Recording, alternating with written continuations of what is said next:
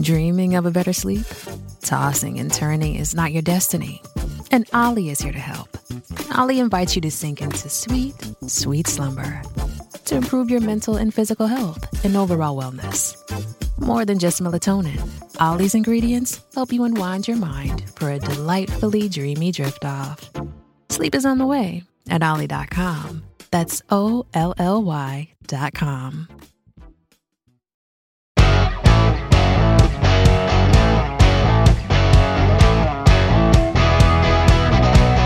Coming up on today's show, of course, it's summer vacation for kids right now, but they'll be back in class in September. What can they expect? The hockey culture, we've got to deal with it. We've talked about it for so long, but these latest examples show that there's still much work left to be done. What's going on with gas prices? Dan McTague will join us and tell us, it's straight up profiteering, and we'll chat with a storm chaser. Kids into summer now. I think the last day of classes was last week sometime.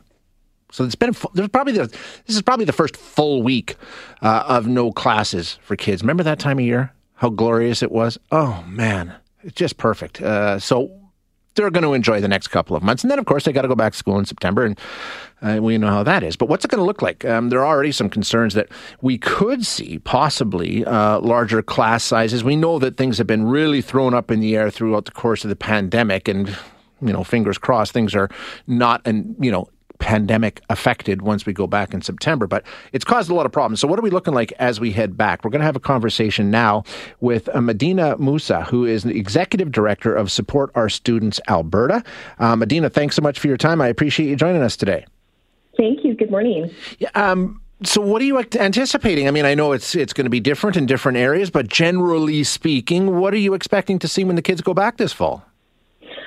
Well, we are concerned. The kids have had 3 years of disruption, 3 school years of pandemic disruption, right? And of course, so have teachers. So they've been dealing with a lot of shortages and closures and a bit of a roller coaster over the last 3 years. And we are anticipating even more changes coming up in the upcoming school year. And there are concerns that we've got more teachers that are leaving the profession. And we're going to end up with some larger class sizes as a result and fewer teachers. So we are concerned of what that means for students learning after they've been through so much. And what they need is more supports, not less, more resources, not less. When you talk about teachers leaving the profession and larger class sizes, what are you basing that on? Is there any way of quantifying that and saying we know this many teachers are no longer going to be teaching in September? Well, we know that the boards have fewer teachers, particularly in Edmonton and in Calgary. And we also know that more students are going to be attending those schools. So we've got fewer teachers that are hired in those school boards and more students returning post-pandemic because, of course, some families decided to choose for online learning during that time. So it's a bit of a perfect storm with those two changes happening at the same time. And also the ATA has some surveys out that is showing that there's just been more retirements, early retirements. So that's been caused, there's a couple things happening. So we've got the short-term 3-year pandemic impact. Right. And then there's been a long-term impact by chronic underfunding. And steadily, but surely, class sizes have been increasing. So, and then there's been some issues by the UCP government that choices that they've made that have exacerbated the problem. We've got a government and rhetoric towards teachers that has been very negative. They've had the weighted moving average funding model that's also created students not being funded in the same way. And all of these things are culminating to put pressure on teachers and the profession. And I know these are extraordinary times, no question, with COVID and all the rest. But you mentioned the UCP government. I mean, I covered the teachers' strike in 2002, and you know what the issue was? Class sizes. And ever since then, class sizes have continued to go up. I mean, it's not a UCP issue. This has been something that's been going on for as long as I can remember. Has there ever been a time where class sizes haven't been an issue in the province of Alberta? No, and they've actually been an issue everywhere because that is one of, students' learning conditions are teachers' working conditions, right? This is completely connected, and it's fundamental to student success. So that has always been an issue. But what the UCP did do in 2019 is they removed the grant to work on class sizes. Yes. And now no one has to report on class sizes. So now we don't even have the data. So that is the big change. And in 2003 is actually when this program was put in place to address this issue. I mean, it was slow work. It was long work, but at least it was undertaken. And now it's been completely scrapped. So that is a concern because there is no solution on the table to help us deal with that problem. Yeah, I agree with you completely, especially around the data issue in terms of the province removing the fact that they don't have to report back to the province on an annual basis in terms of class sizes. And then the board's coming out and saying they're not tracking class sizes either.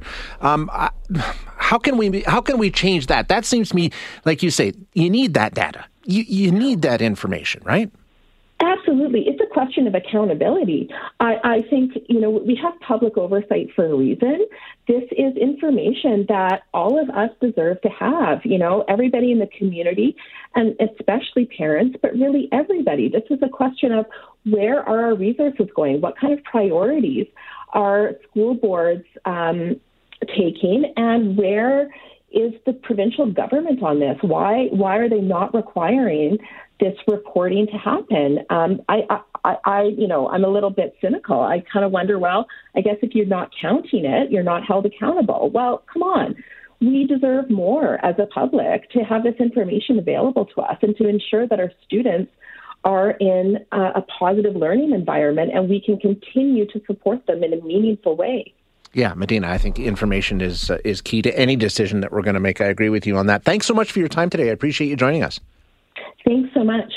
That's Medina Musa, who is Executive Director of Support Our Students Alberta. And I think she's right. I don't understand why we've decided we're not going to track class sizes anymore. Why there used to be a system in place where school boards had to report back every year to the province, to the education minister, and say, this is what we've got. This is what our class size situation is. They've done away with that.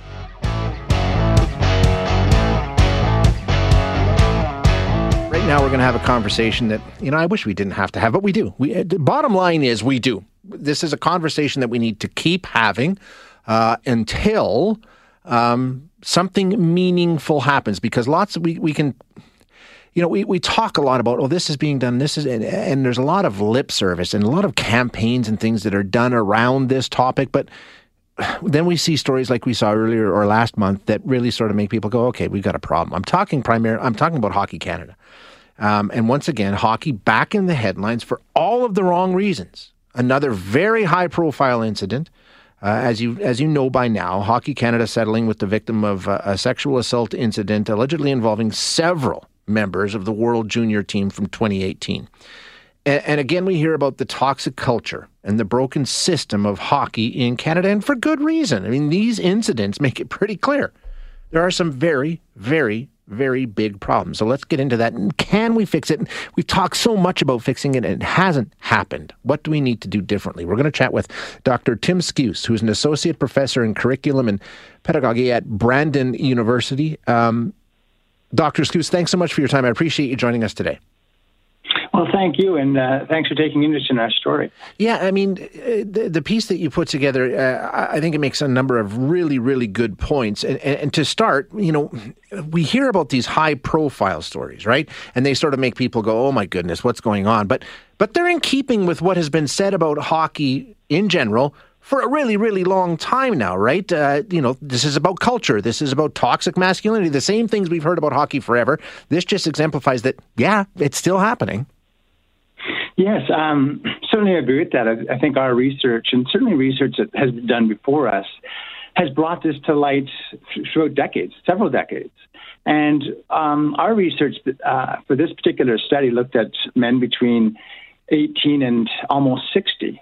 So it covers a span of, not just the older days when people say, well, things have now, they've changed and they've progressed. I think we're seeing that this is fairly entrenched systemically. And when you take a look at, a big tell here, I think, is the way that it was handled, right? When you talk about Hockey Canada has said all these things and implemented all of these programs about changing this culture, but an incident like this happens, and what do? Keep it quiet. There's no transparency. We're going to settle it, all these sorts of things. So it sort of belies the point that they're not doing what they say they're doing. Yeah, and I think one of the key things that we're suggesting and really trying to push for is that to have these open and frank discussions about how boys and men are experiencing elite level hockey. And I think it's critical that to interrogate the practices that influence how men and boys think about hockey culture. We're talking about elite hockey here. Is there a delineation? Is it different, or are we talking about hockey in general?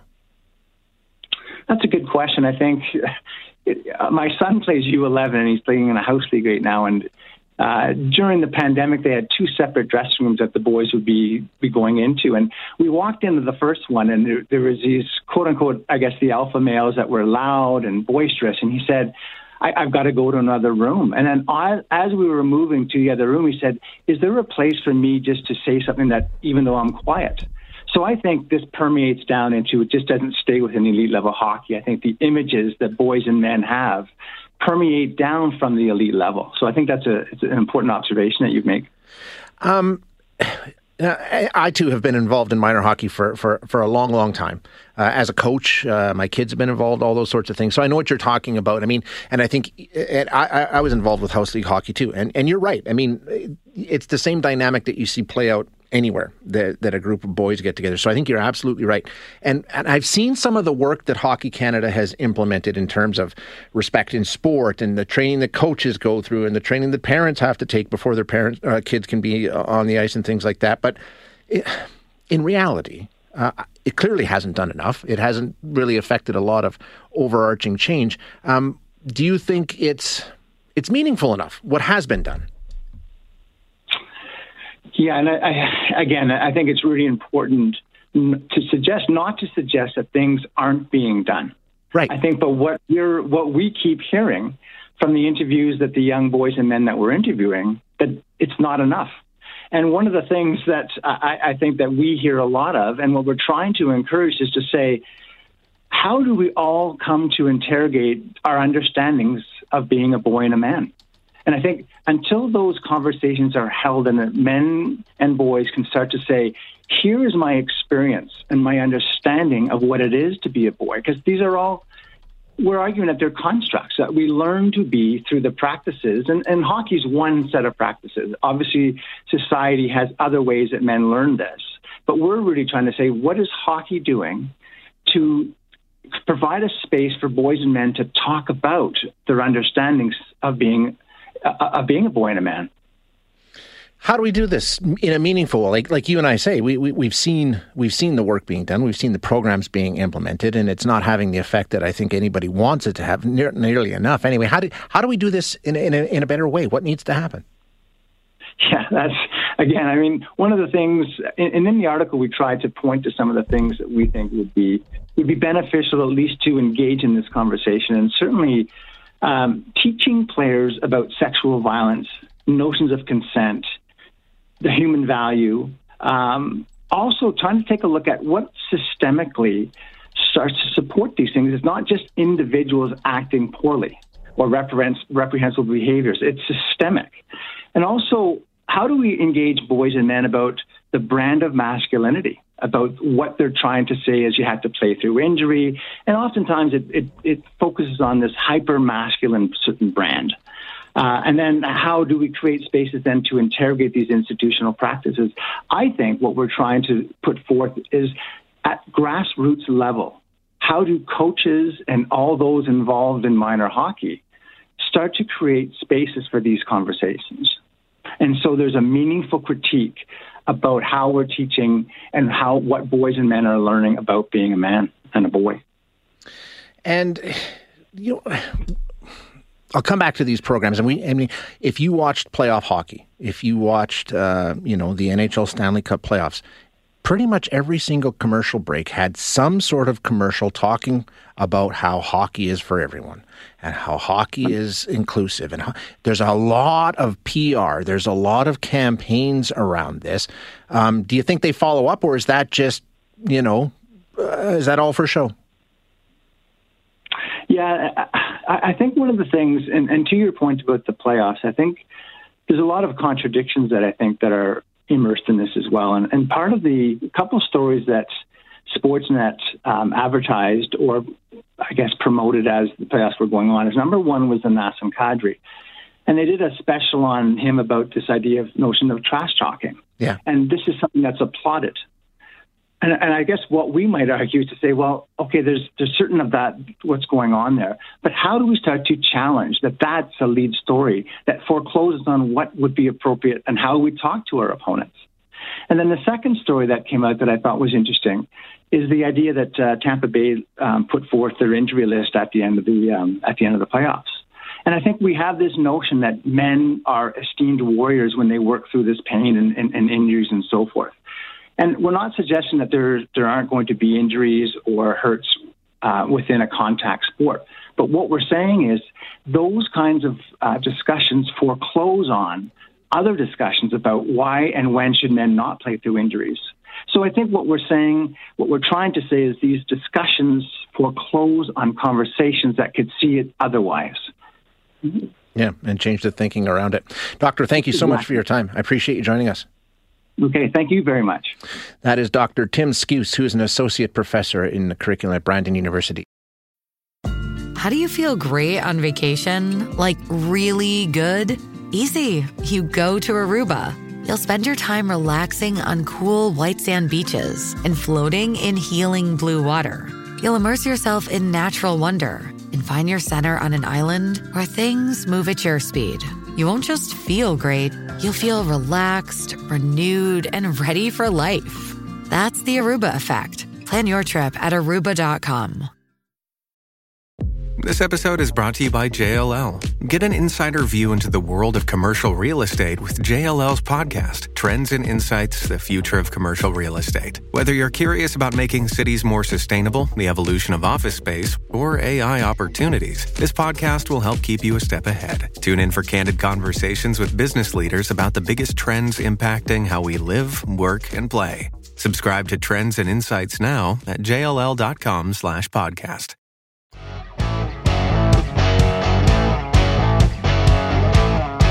Let's do the gas price roundup. We like to do that every once in a while because I'm getting some reports here. I don't know. I was driving into work now. It may have changed. Okay, I was coming into work at 6:15 this morning, and I was checking because I knew we were going to do this. And the best I saw was 186.9. Okay, it was between 186.9 and 189.9. That's what I was seeing. But I've got a report here. Someone paid $1.65 a liter for regular at Sutina gas station. By the Southwest Costco in Calgary. Another listener saying, I got gas for, where is this one? Oh, they say that gas dropped 11 cents a liter yesterday in our rural area, which is southwest of Red Deer. So maybe we are seeing it. And I told you, big drops in Ontario. The GTA seeing about 12 cents a liter coming off overnight. And more is expected. So let's find out what's going on. We're going to chat with Dan McTague now. Dan, of course, is the president of Canadians for Affordable Energy. Dan, what's going on? 12 cents a litre in Ontario? That really happened? Yeah, and most people who follow GasWizard.ca knew this Monday night. I see there's a Canadian Press story out there saying, hey, guess what? It dropped 12 cents a litre today. I saw stories based on your predictions earlier this week saying that this was on the way and probably more tomorrow, right? Yep. Another 3 cents down tomorrow, Shay. And so we're looking at, in Toronto, 176.9, which is kind of remarkable when you consider it's not just, of course, the province dropping gas taxes, not as much as they did in Alberta, but 5.7 cents a litre. And we have that HST. You guys have GST, but ours is 13%. So it works out to about almost a 6.5 cent permanent decrease until December 31st. So it's kind of helped along the way. But all good things do come to an end, unfortunately, and Saturday is not going to be very pretty. Oh, really? Okay, we'll get to that in a second. But help me make sense of this, Dan. I mean, if you guys are taking 6.5 cents off, we are taking fully double that, 13 cents a litre gas tax coming off by the province. How on earth are we paying, 10, 15 cents more a litre than you guys are? gas bar shenanigans. Your gas stations are ripping people off. You think so, hey? I cannot be more blunt. I've tried to look. I fought for these people back in the 1990s when independents were being wiped off the map by their suppliers. But when it costs a gas station today $1.48 taxes in to buy their fuel, where do they get off selling it for $1.89? That's a 41-cent retail margin if you're in Edmonton. If in Calgary it's 191.9, then that's a 42-cent retail margin. Gas stations do extraordinarily well when they're picking up 15 net cents a liter as a retail margin. 40? I mean, come on, guys. Seriously. This is what makes me more upset about this is that I'm the guy that tries to resist the idea of regulating gas prices, and because it doesn't work for Canadians. Certainly speak to Newfoundlanders today who should have seen a 15-cent decrease and got only 6. So, I do try to make the argument where I can that gas stations have often survived on 4, 5, 6 cent retail margins, fighting their competitors, fighting their suppliers, fighting, big box stores.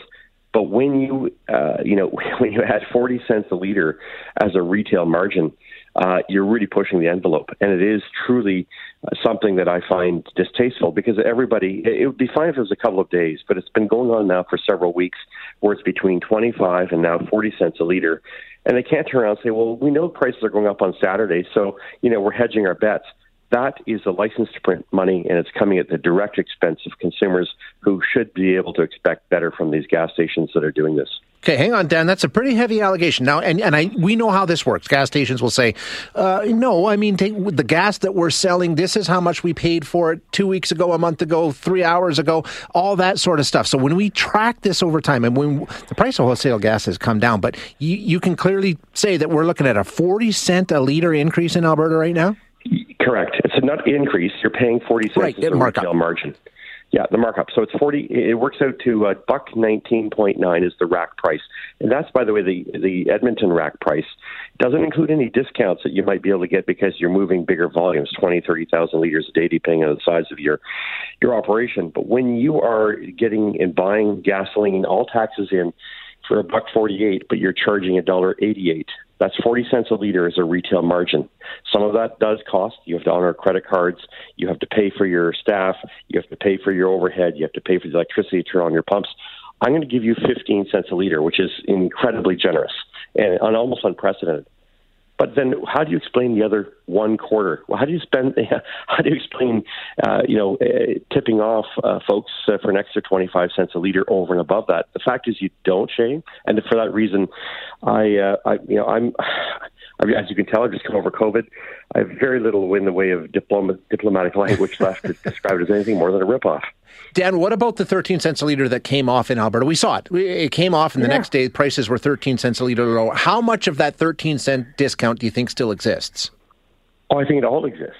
I think that whole 13 cents is gone, and it hasn't been taken by these companies. But look, the number is 120. You add 11.05, which is the federal carbon tax, 10 cents, which is the federal. That's 141 times 5. That's 7 cents a liter. That's $1.48, not $1.88. And again, look, I don't have a problem with a gas station. If I saw $1.63, $1.65, you and I wouldn't be having this discussion. Right. But I'm seeing $1.88 and I'm seeing $1.90, and these prices have been lower now for several weeks. We should have seen those drops at least 10 to 15 cents a liter 2 to 3 weeks ago. Everybody who's out there purchasing 50, 60 liters a week has now basically forked over to that gas station, charging $1.88, anywhere from $5 to $15. That's unfair. It's wrong. If there was competition, then I think there would be certainly a different day, and consumers wouldn't be held hostage by these folks that are chiseling the public. What happened in Ontario? Why are we going to see 15 cents in the course of 2 days? Is that just the tax change, or what else is going on? No, Shay. That was 2 weeks ago. The tax change was last week, July 1st. Okay. This is the markets. The wholesale price for gasoline right across North America has crumbled. Yeah, well, that's the thing. It's not just unique to Ontario. Why aren't we all seeing that? Yeah. And that's the question. And it's not, by the way, just Alberta. It's Manitoba, Saskatchewan, BC Interior. They all follow the same wholesale price, and that wholesale price is out of Chicago. That's the spot price. That spot price, as an illustration for today in Chicago, stands at $3.33 a gallon. If I go back a few weeks ago, that, say back to, Thursday of the week before, that number was $3.95. So we've seen a net drop of about 62, 64 cents a gallon, multiplied by the Canadian dollar, divided by 3.78541. You've seen a net decrease of 10 to 15 cents a liter, but that has not been passed on. And the excuse that, we had to pay more for it a week and a half ago is over. That ended a week ago. Yeah. You've sold through all that gasoline. Your replacement cost is 25 cents less. Pass it on, please. Okay, now you were saying another drop on Friday in Ontario, but you're worried about Saturday. Why? I mean, what's on the horizon for gas prices in our country? As you and I were introduced, your business report pointed out oil was heading up about $5 a barrel. Gasoline futures look like they're heading up about 22 cents a gallon. I haven't looked at the Chicago spot market, the CME, yet, but it looks like it's heading in the same direction. So it means wholesale prices in markets like Ontario and Quebec that tend to reflect the prices 2 days later at the pumps will be heading up about 8 or 9 cents a liter. So that's kind of where it'll be at. Probably about an hour or so I'll publish on gaswizard.ca the price that I expect to pay there. I'm going to get it wrong for Western Canada because I assumed incorrectly that gas stations would by now be relinquishing these big fat margins, but and I said it'd be down 8 or 9 cents a liter. Fat chance that's going to happen. Doesn't matter if you're in Kelowna, Kamloops, Prince George, Lethbridge, Calgary, Edmonton, Regina, Saskatoon, or Winnipeg. They're all clinging to these real fat, unjustified margins, and I really, really wish they would let off soon because they're only damaging their own credibility. Well, this is the thing, Dan. If you're taking a look at Ontario, okay, they're going to see an 8 cent increase, but they've seen a 15-cent drop. That's one thing. Here, now, we haven't seen a drop in Alberta. We're going to see another 8 cents this weekend on top of what we're already paying? You're likely not to see any change. They're going to try to They're just going to leave it where it is. Leave it where it is. We're doing well, and that 41-cent retail margin will actually be cut down to 31, but that's still double what is a very generous retail margin. And, speak to your gas stations over here. Ask them, what does it cost to run your fuel, your station? They will say, this is the wholesale cost. And they won't tell you about the discounts because I'm not going to discuss that either. If I'm including a 2 and 3 cent discount because they're moving volumes, that retail margin now becomes 43 and 44 cents a liter, not 40. So all things considered, when they break the prices down, the only thing where the math doesn't make sense is at the retail level, at the gasoline station level.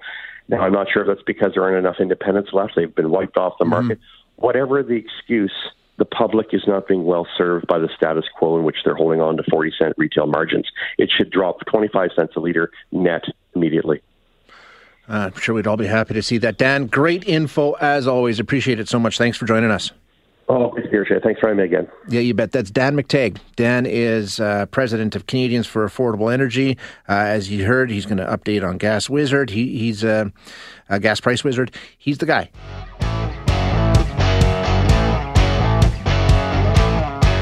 Okay, let's chat now with Nevin Demiliano, who is with Prairie Storm Chasers. And Nevin goes out and about and looks for severe weather. Hey, Nevin, how are you? Good. I'm great. How are you? Good. Where are you? Just getting ready to actually leave for a chase today in Alberta, central Alberta here. Okay, so are we in a situation where you see the potential for some severe weather developing later today?